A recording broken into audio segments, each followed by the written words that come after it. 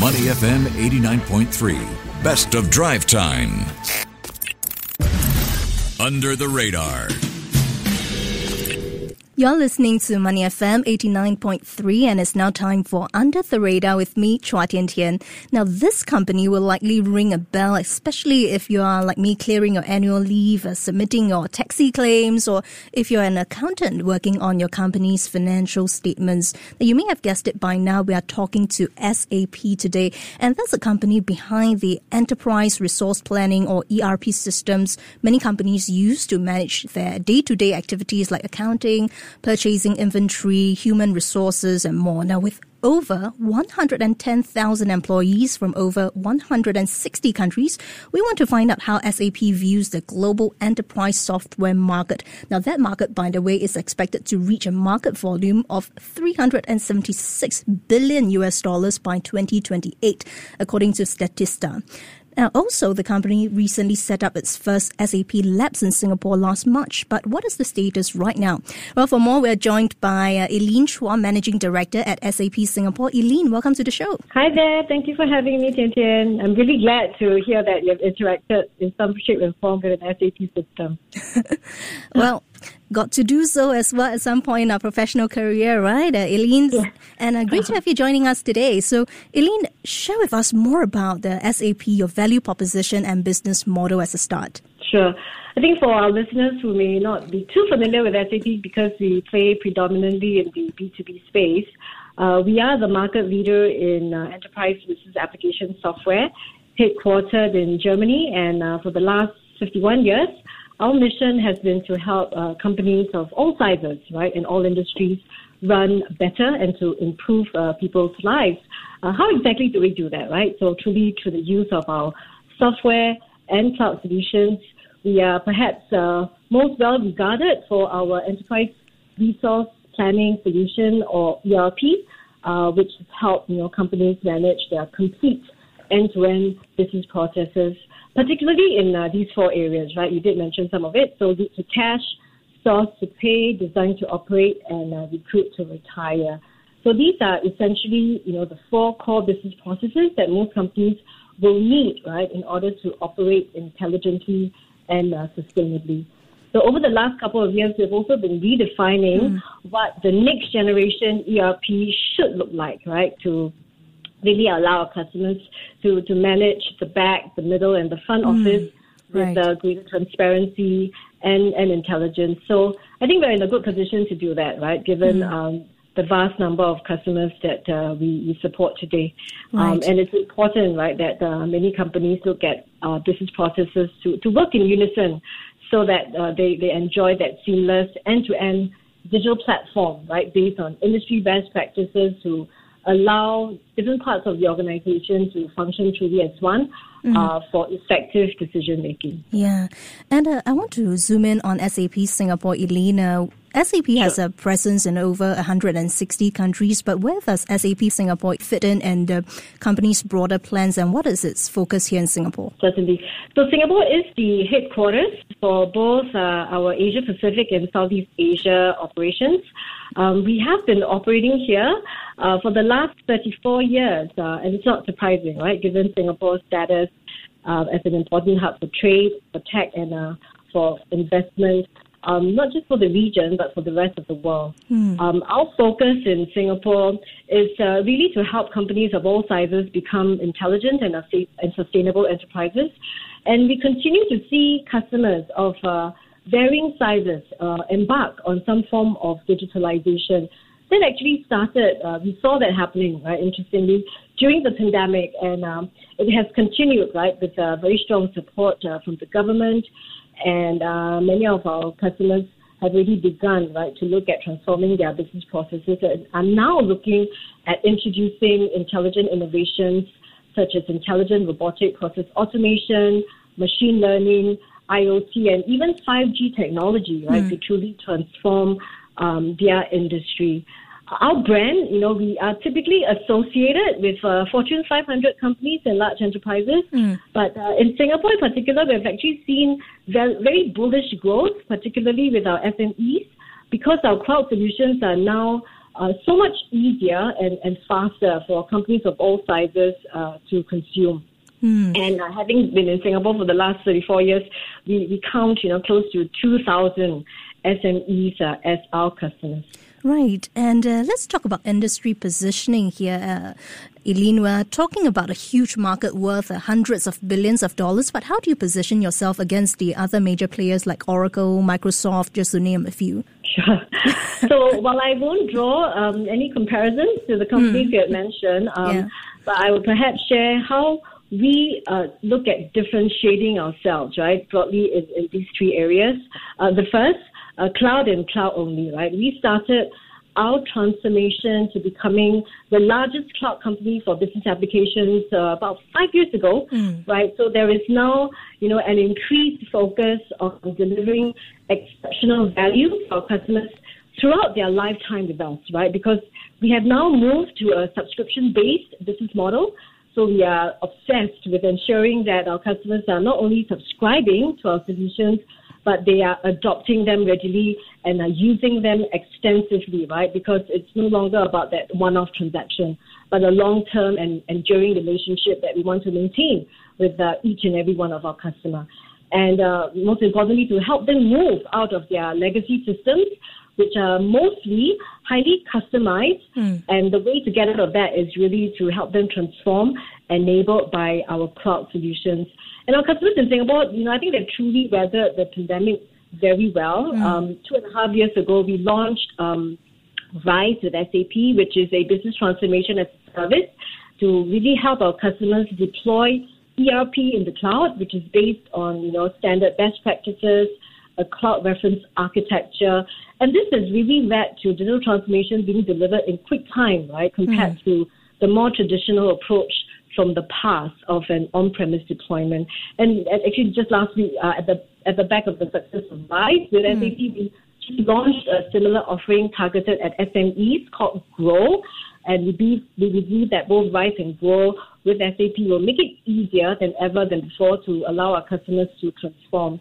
I think the second differentiator for us is very much aligned with Singapore's ambition to be that bright green spot for sustainability.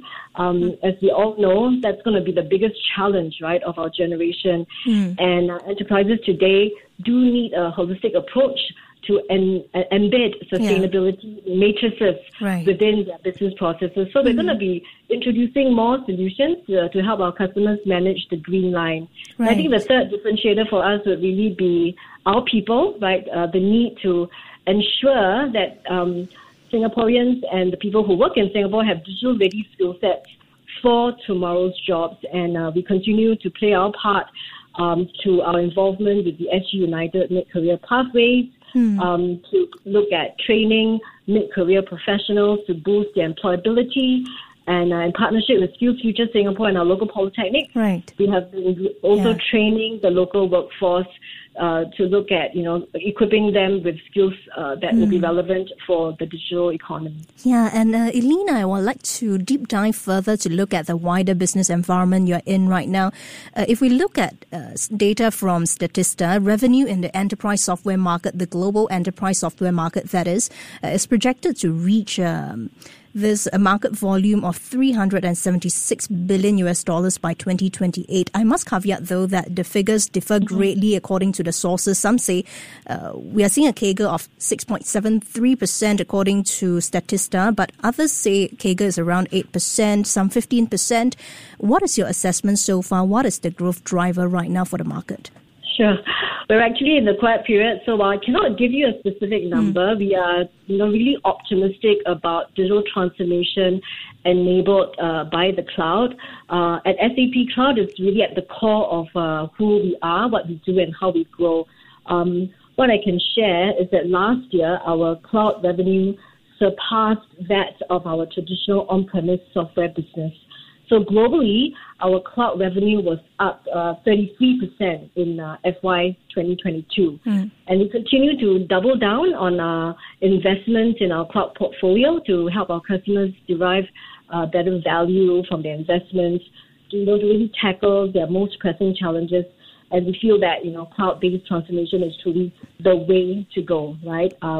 We also believe that both Rise and Grow with SAP, which are our flagship next generation cloud ERP, along with our other cloud solutions, will continue to be in demand, in Singapore as companies look to stay competitive, increase efficiency, and streamline business processes to enhance customer experiences through their digital transformation journey. Right. And zooming in on Singapore, Eileen, SAP set up this research and innovation facility called SAP Lab Singapore last March. Now, that's a move involving some 250 million Sing dollars investment over 5 years. A year has passed since then. What are some of the outcomes achieved so far?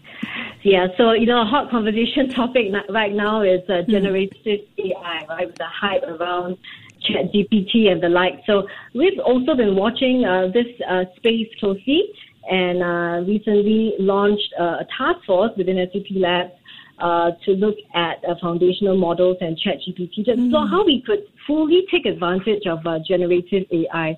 So the recent breakthroughs that we're seeing in ChatGPT are really due to creating bigger AI models that are trained to look at substantial chunk of publicly available text, code, and images, straight from the internet. So these are the large language models like ChatGPT to predict, the next word in a sequence, which is sequential.